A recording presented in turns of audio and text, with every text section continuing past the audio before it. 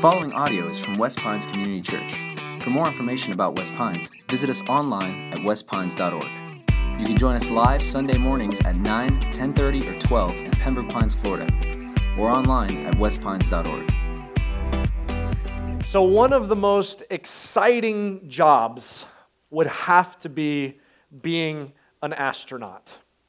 These individuals are some of the most bold, daring adventurers and explorers of our time and maybe in the history of humanity. And these aren't just people off the street that sign up because they want to go into outer space. I mean, there's a high level of training. They have to be equipped. They have to go through a whole process to be ready to go into outer space. And so when I think of astronaut training, I immediately have this visual of these people in these anti-gravity chambers. You know what I'm talking about? And they're kind of floating around, and they have to be trained how to do that because just operating, some of them for over a year in an environment like that is tricky. I mean, even just, have you ever seen one of them demonstrate how you have to drink liquid in an environment like that? I mean, that's, if you think about it, that's tricky, just these globs of water floating around, okay? And sometimes that can go very bad. There's one astronaut that demonstrates what it can look like when it doesn't go so well right there. And so just learning, I mean, imagine being in that kind of environment for a year. You'd have to adjust how you operate in a place like that. You have to be trained and equipped.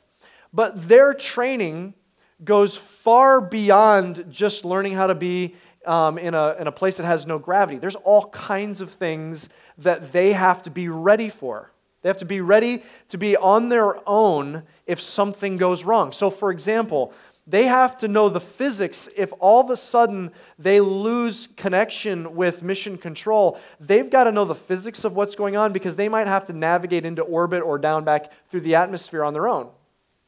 They have to know the mechanics of the spacecraft because if something breaks, they can't take it to a mechanic to fix it.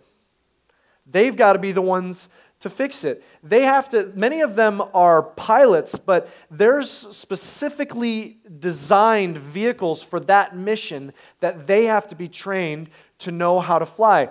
They have to even learn different languages so they can communicate to the mission control of other countries or other astronauts. These astronauts are like the best and the brightest, and because their mission is so critical, and because it's so daring and so important, they have a high level of training in order for them to go do a mission like this. They can't just go do it off on their own. They have to be trained and equipped for that.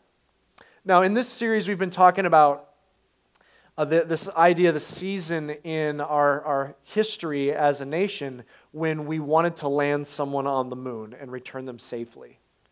And we gave ourselves, okay, within the decade, we're going to do that. And they started that in 1961. 1969, they had put 2 humans on the moon and brought them back safely. And that's got to be one of the most historic feats of all of humanity.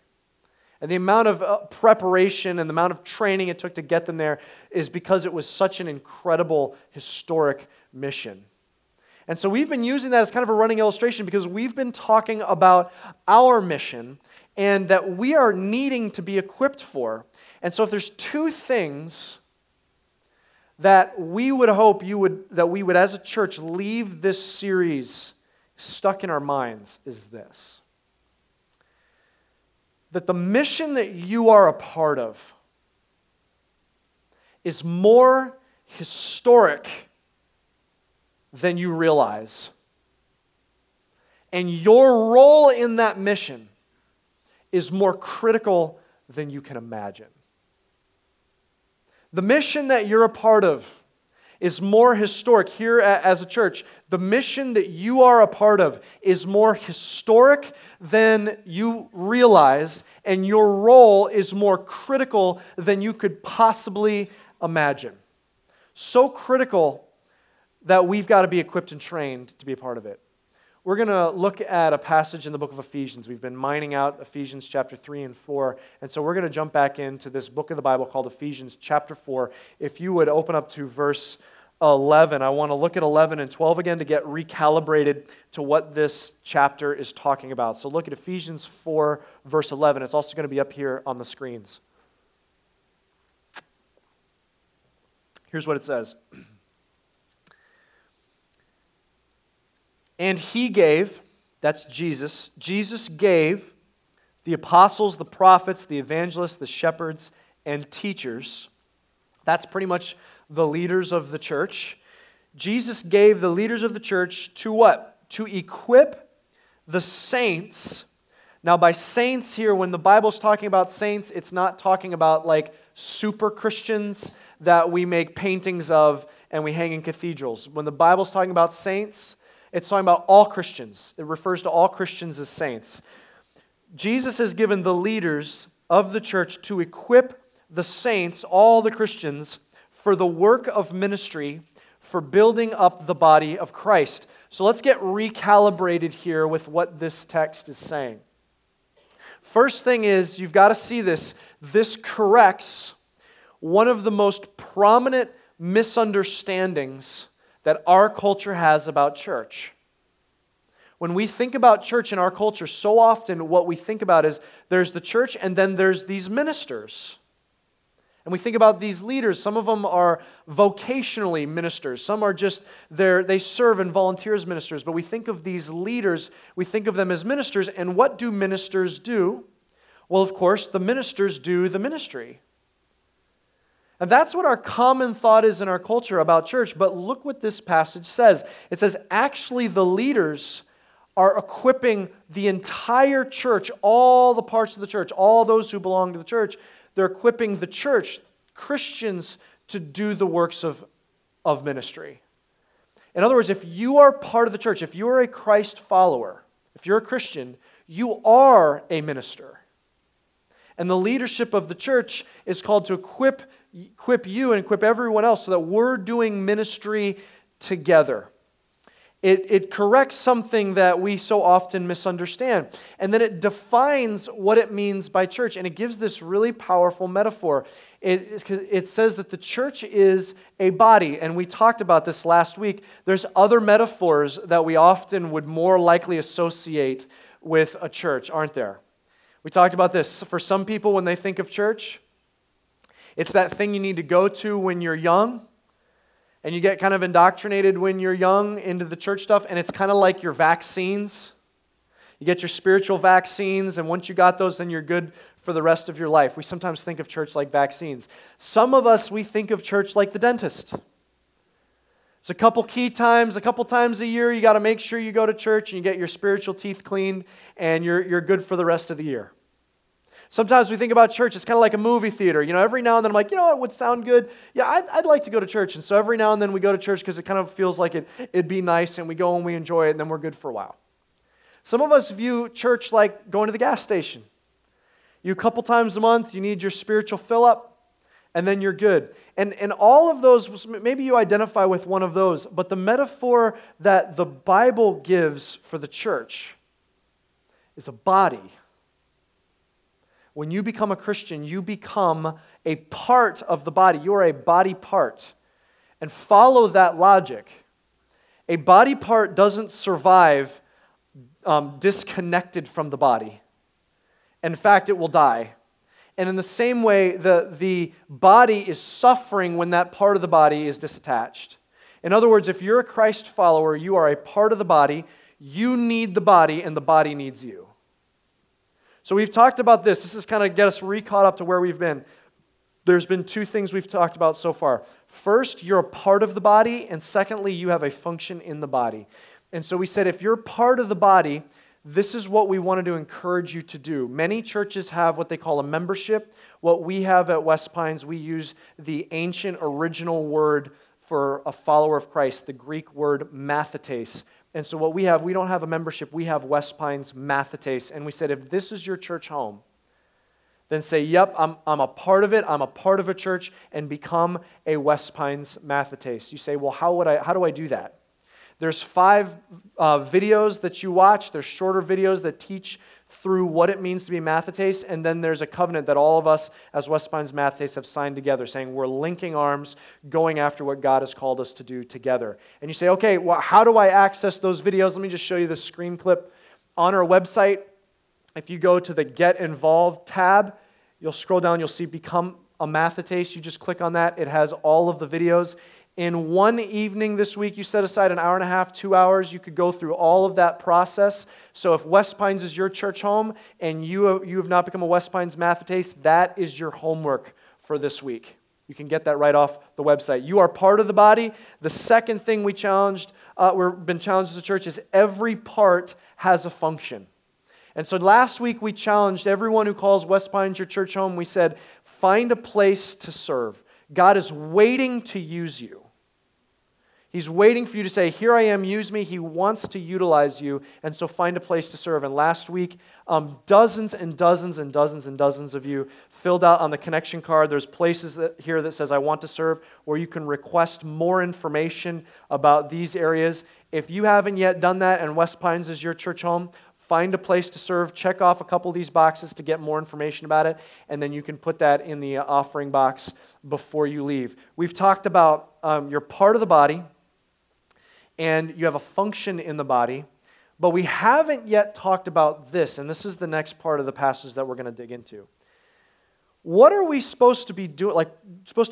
What are we supposed to expect will be accomplished when we come together? Like, what is all this for? Because if we're coming to church or we're a part of a church and we don't actually know what the end goal is for what's supposed to happen when we come together, then we might be wasting our time. So what's the purpose? And these next two verses describe the purpose, and there's something in here that I think is going to shock you. Look at this, Ephesians 4. I want to go to the next verse. It's verse 13. Ephesians 4, verse 13. Look what it says.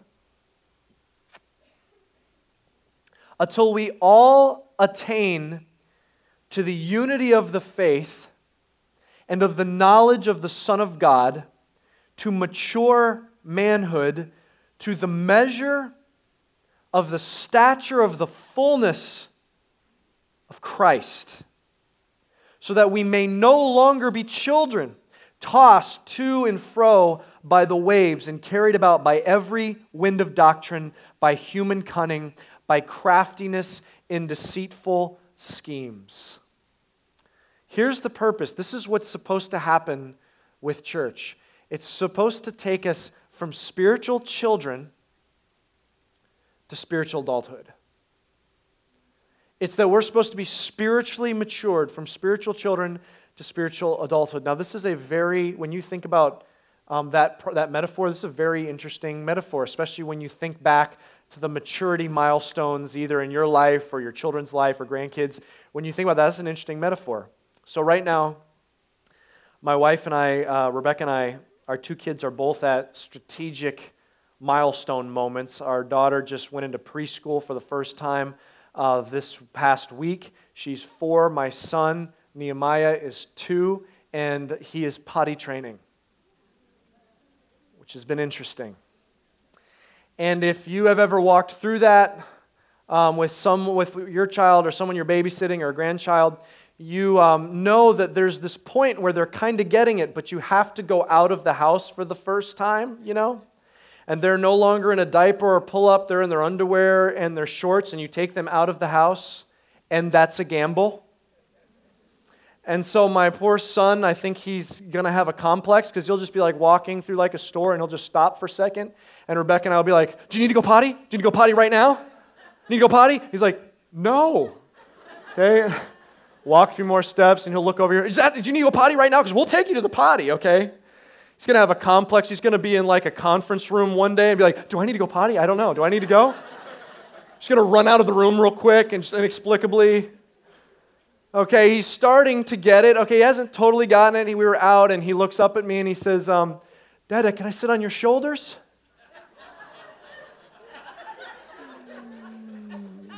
I don't think so, buddy. Maybe in a couple months we'll resume the shoulder business, okay? I don't think that's going to happen right now, okay? Unique season we're in, okay? So he's learning this. I mean, there's these maturity milestones you go through, and here's what it's describing. It's picked up on this metaphor, and it says, here's the process we all go through. And it dovetails so well with some of these other passages in Scripture. Okay, so Jesus said, he was talking to this one guy, and he's describing what it means to be saved. And he says, when you're saved, he says, you're born again. So when you become a Christian, when you start following Jesus, some of you, maybe recently at the end of one of our services, you prayed that prayer and you put your faith in Jesus. At that moment, you were saved, and at that moment, you became a spiritual newborn. And it doesn't matter if you were 17 or 75, you became a spiritual newborn. But the Bible also talks about how you're not supposed to stay there. In fact, there's this other part in the Bible where this group is being pushed to spiritually mature. And it says, you're no longer infants that just need milk. You need solid food now. You spiritually need meat. You need to grow and mature. And so it's using this powerful metaphor of going from spiritual children to spiritual adulthood and to go through maturity. And it has nothing to do with your life experience, your age. It has to do with going through the process of spiritual maturity. But here's what's so fascinating about this particular passage is it defines very clearly what spiritual childhood is and what spiritual adulthood is. And what it says, did you notice in here, did you catch this when it said, so that we may no longer be children, tossed to and fro by every wind of doctrine. Did you catch that? Now the word doctrine may have thrown you off a little bit, because when you hear doctrine, if all you think of isn't that those finer theological biblical points that those like seminary professors debate, in their Bible theology books that they write? And if that's what you're thinking of when you hear doctrine in this chapter, that's not what this is talking about. It's talking about something so much broader. Like maybe a better word you can translate that word as teachings. And it's saying being a spiritual child is being tossed back and forth by every different teaching that comes your way. Do you realize that your world, the world that you and I live in, is just swirling around with different teachings? You're constantly being indoctrinated. There's just teaching swirling around. I just want to use one example of that in particular. This is just one example. Do you realize that every single time you check out at the grocery store, there are things that are trying to indoctrinate you? Let me walk you through this. You're checking out, you're unloading your cart, you're putting it on the little conveyor belt, and you turn around and there's a whole rack of magazines. And on the cover of about at least half of them is the picture of a woman. And on it, what it says is inevitably something like this: 7 tips to have the body of your dreams. Right? And so what is that doing? That's a teaching right there. That's a doctrine. It's a doctrine that when you're looking at that, you're seeing that woman's body. What you're seeing is, that means that right there is obviously, this magazine is assuming, obviously that's the body of every woman's dreams. Obviously it's that. And so that's what I should aspire to. That's what I should want. And it's indoctrinating you the doctrine of body image. So we walk our daughters through there. We walk our daughters through there and they see that, and whether or not, never mind the fact that cultures throughout history and cultures throughout the world have had different ideals of what the feminine physique should look like, completely polar different all over throughout the world and throughout history.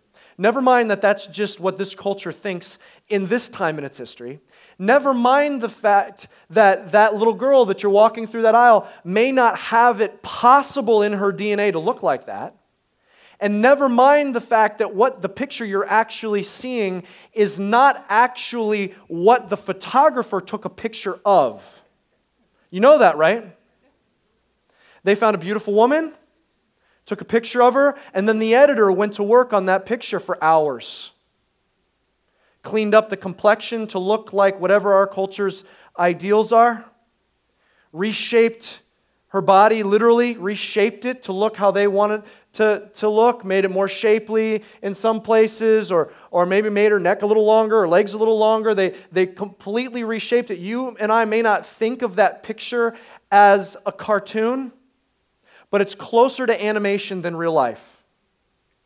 And so we take our daughters through there, and our daughters are being indoctrinated into what body image should look like, and they're seeing that that's what I'm supposed to look like, and they're being indoctrinated. But we don't just take our daughters through there, do we?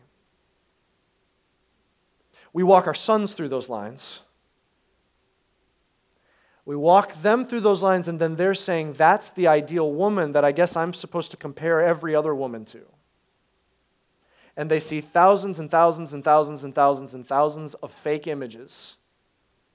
And so our boys and our young men are never trained the correct, true doctrine of body image that God has perfectly crafted a woman and her physique and her DNA, perfectly crafted a treasure for him in his wife one day, and she is to be his standard of beauty, and he is supposed to help her untangle the false doctrines of body image she's taken in to remind her what a treasure God has made her to be.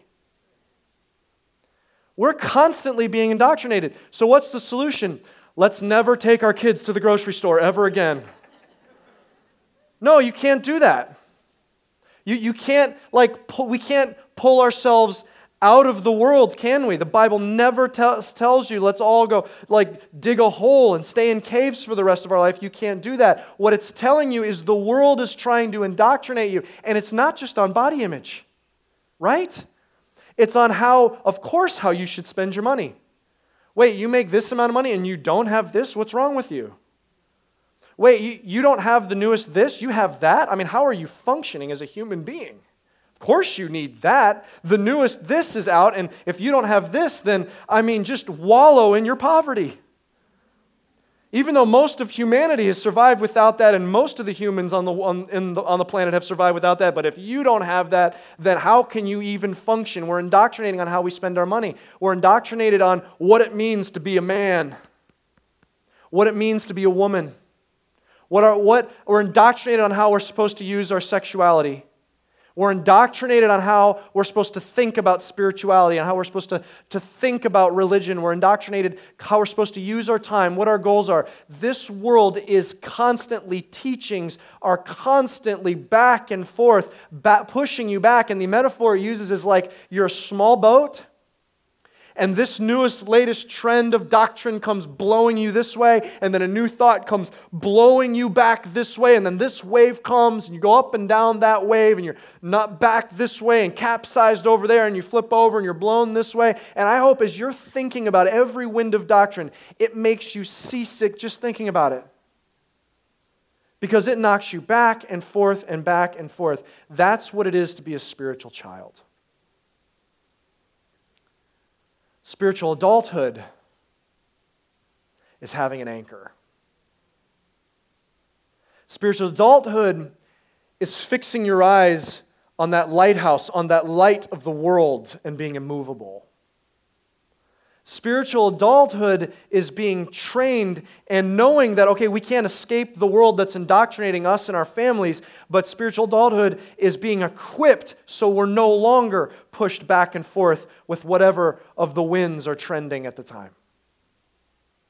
But it says something else, and you've got to see what this is saying about spiritual adulthood, because you may have heard this before and never really heard this before. It said, so that you can grow to full maturity, and then defined it. It said, to the stature of the fullness of who? Christ. All right, now I just need to speak to those of you who have been coming to church for a long time for a second. Okay, I just want to speak to you. Now, if you're here and this is the first time you've ever been in church, man, I am so glad you're here. That brings a smile to our face. We love that you have the boldness and want to journey with us. We're so glad you're here. I want to talk to those of you who've been in church large portion of your life, okay? because I need you for a second to jettison the WWJD bracelet you wore in the 90s, okay? I need you to forget about the fact that, I'm supposed to live like Christ and be Christ-like. I need you just to push that out of your mind for a second and rehear this like it's the first time. God is saying He intends to use the church to bring you to the fullness of Christ. Can you think about that for a second? Can you think of what it would be like? What it would have been like to stand actually in the presence of Jesus Christ? Ask John about that when he wrote about it in Revelation, when he stood before the risen Lord. In other words, he had already died, defeated death itself, and come back to life. And John saw him in a vision. He said, I fell down like a dead man. How about being one of the disciples in the Garden of Gethsemane the night he was arrested? And this unit of soldiers come in and they say, are you Jesus of Nazareth? And he said two words. He quoted the name of God from Exodus. He said, I am. And the entire unit of soldiers fell on their faces. And then for some reason mustered the courage to arrest him anyway. Can you imagine what it would have been like to be in the actual presence of Jesus? Jesus doesn't walk into a room and then leave it unchanged. When Jesus walks into a room, it is transformed necessarily. When Jesus walks in the room, all of the inhabitants have one of two responses. Either they drop everything, surrender every part of their life and worship Him, or they want Him dead. You say, why is He so polarizing? Oh, you know what? I bet He was just some radical on these set of human teachings, and those who are like, yeah, that's right, and those who are like align that, they're drawn to Him, and those who disagree, like they're opposed. No, it wasn't like that. What He came with was so transcendent beyond anything the world has ever seen that the people that drew to Him defied all categories. You had the extreme wealthy like Joseph of Arimathea, and you have the utter impoverished beggar like the blind man Bartimaeus. You had the ultra-religious, the ultra-strict religious Pharisee Nicodemus, and you had a woman that had been possessed by demons named Mary Magdalene. You had the far ultra-right conservative Simon the Zealot, and you had the ultra-leftist and Matthew the tax collector. And they're sitting at the same table together because what he said defied all categories. He said he had the ruler of a Jewish synagogue in Jairus, and he had a Roman centurion, and both are saying he's the Son of God. He defied all categories. Can you imagine standing before this man that defies all human categories? This man that if you were to stand in front of him, you would feel this strange blend of emotion because half of you would be terrified and wanting to run for your life. And the other part of you, everything in your soul would be screaming that all of life had simply been homesick for that being. And so you wouldn't know whether to run for your life or run into His arms. Can you imagine standing in the presence of Jesus? Christian, do you see what this is saying? Hear it for the first time, Christian. It's saying what God intends to do in you is to bring you to the fullness of Christ. Christ does not walk into a room and leave it unchanged. And even though we will never even become a fraction of what the sinless Son of God became, can you imagine if just a piece of that gets matured in our life, what that will do when God takes you as a representation of Christ into your sphere? Your world will be transformed. Conference rooms will be changed. Classrooms will never be the same. Businesses will operate differently. Neighborhoods will take on other personalities. Extended families will change their trajectory. Families will have a new type of lineage. Your friend group will start doing different things together, start acting differently. When you become the fullness of Christ, you will change the world. Necessarily by law, you will change your world around you. What is the church?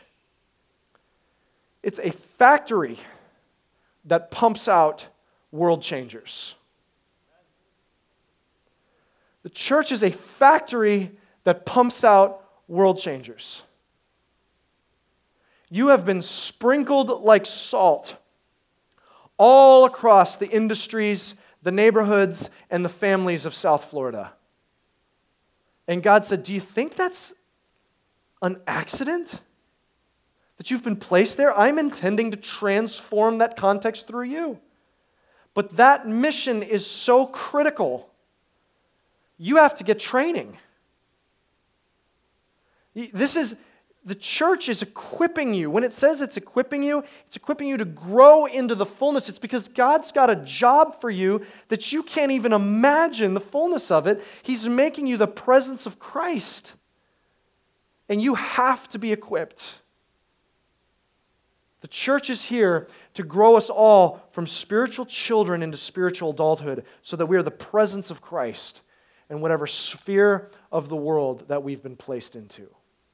So let's get down to the practical part of it. I want to ask each one of you, can you pull this out of your bulletin? It looks like this. Can everyone take a second and pull this out? Here's a picture of it up on the screen.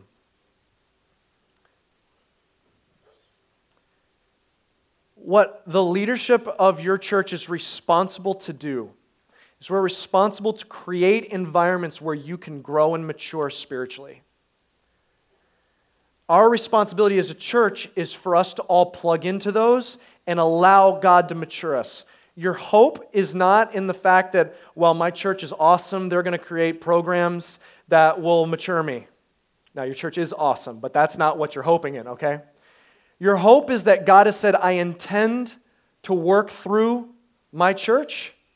And so you're saying, okay, God, I'm going to follow and I'm going to get plugged in and watch you work through it. So here's what you're going to see. You're going to see our community groups.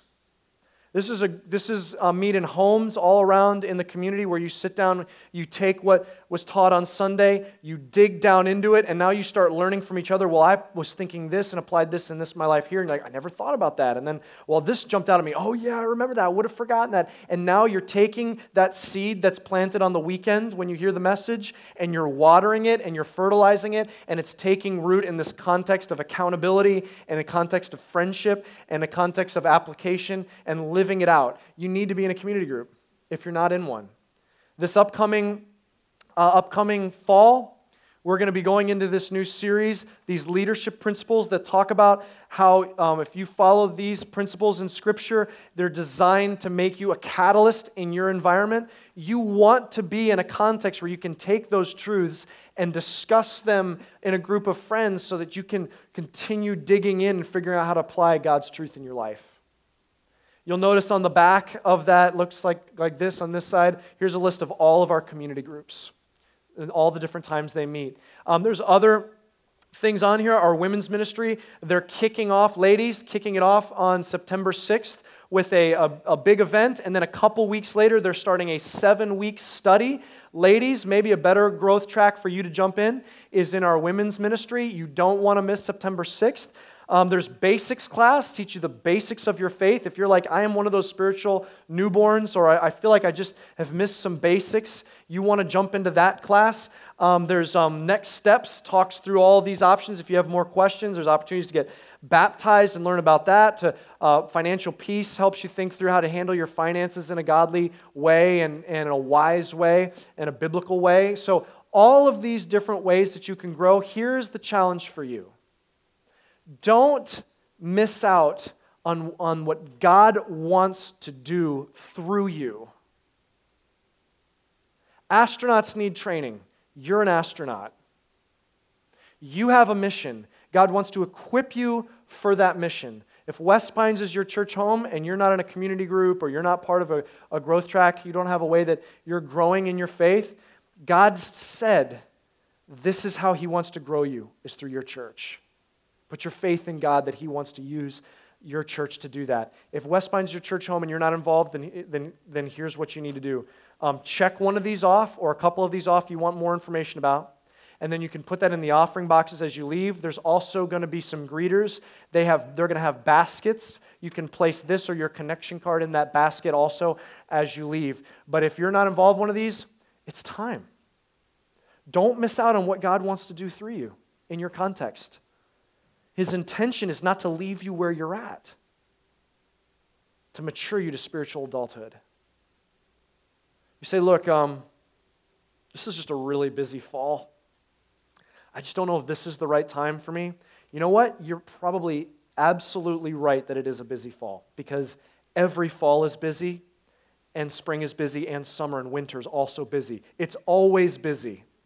And so I'm going to risk sounding self-serving because I want to give you the truth.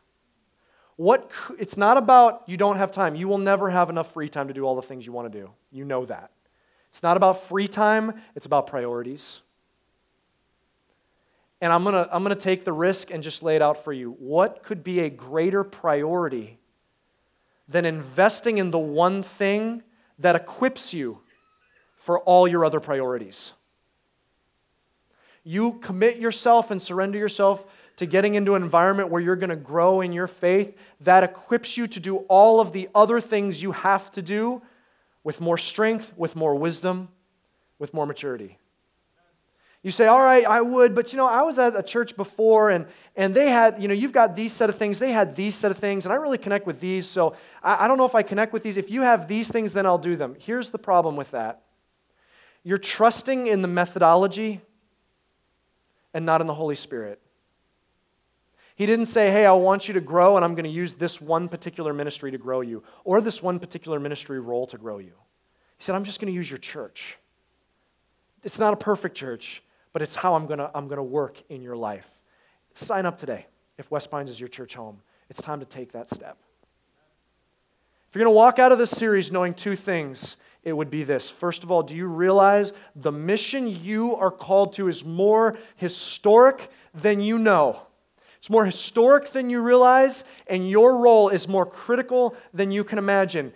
What the Ephesians chapter 3 says is our mission of being the vehicle that God is using to take the hope for the world, the hope of the world, the message of Jesus Christ. That is the most critical mission in the history of the universe. He says the heavens are leaning in to see what's going to happen. The mission you're a part of is so critical. It makes landing on the moon look like child's play. And you say, okay, you had me, but that's going a little too far. It's pretty incredible going to the moon. That's something.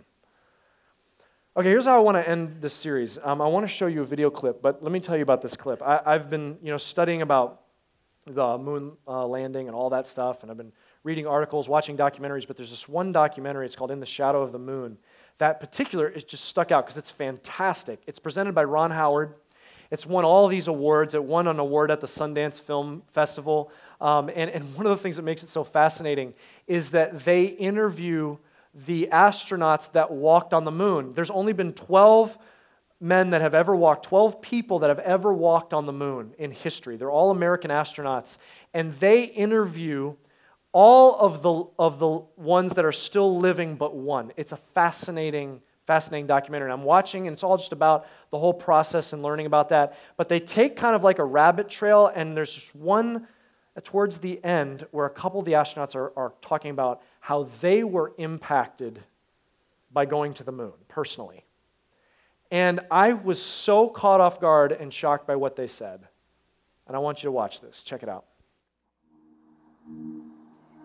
I felt that I was literally standing on a plateau somewhere out there in space, a plateau that science and technology had allowed me to get to. But now what I was seeing, and even more important, what I was feeling at that moment in time, science and technology had no answers for. Literally no answers, because there I was, and there you are. There you are, the Earth, dynamic, overwhelming, And I felt that the world is just, there's too much purpose, too much logic. It was just too beautiful to happen by accident. There has to be somebody bigger than you and bigger than me. And I mean this in a spiritual sense, not a religious sense. There has to be a creator of the universe who stands above the religions that we ourselves create to govern our lives.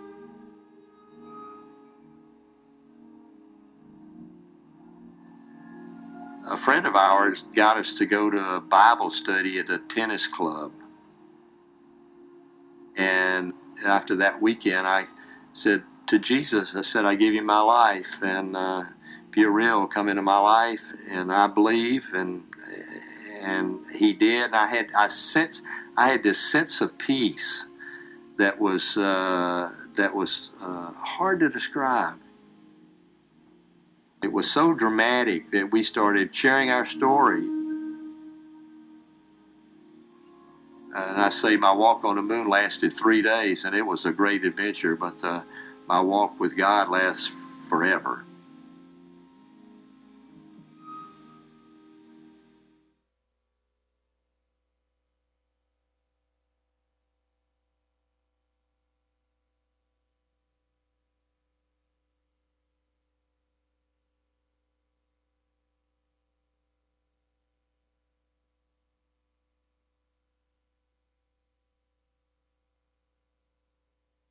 Up there, it only triggered their minds to realize there was something bigger.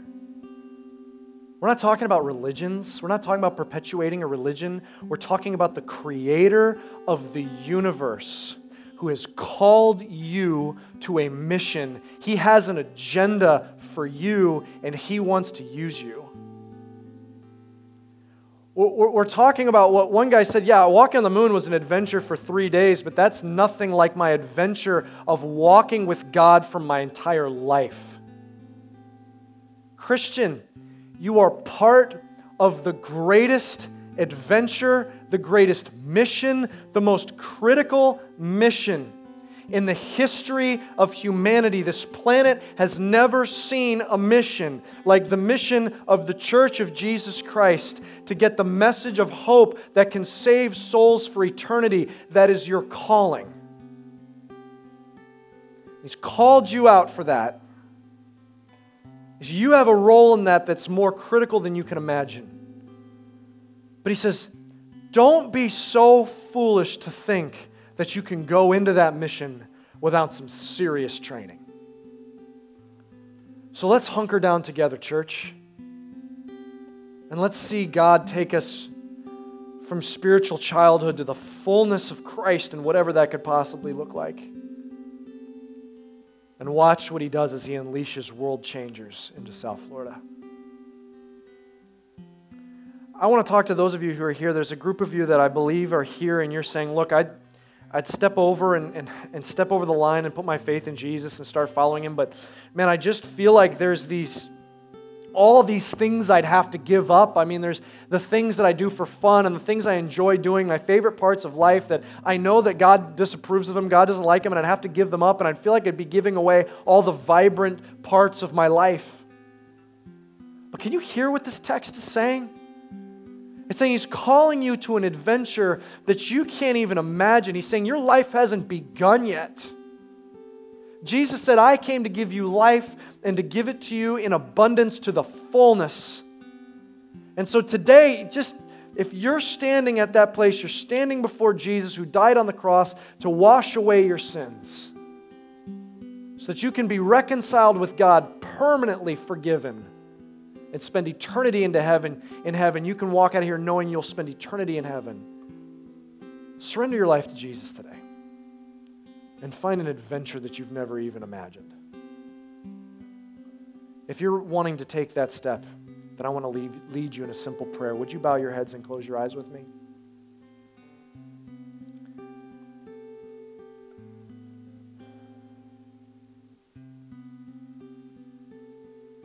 If that's you, then I want you to simply make these words your own words in the quietness and the privacy of your own heart. I want you to pray these words to Jesus. Say, Jesus, thank you for calling me to yourself, even though I don't deserve it. Thank you for dying on the cross for me. so that I can be forgiven. Thank you for preparing a place for me in heaven. I surrender my life, all of it to you. I'm going to follow you. In Jesus' name, amen. Thank you for listening. For more resources and to check out other teaching series, please visit our website at westpines.org. If you would like to speak to somebody about beginning a relationship with Jesus or ask any questions you have about this teaching, please call at 954-432-0321. Or you can email us at podcast@westpines.org.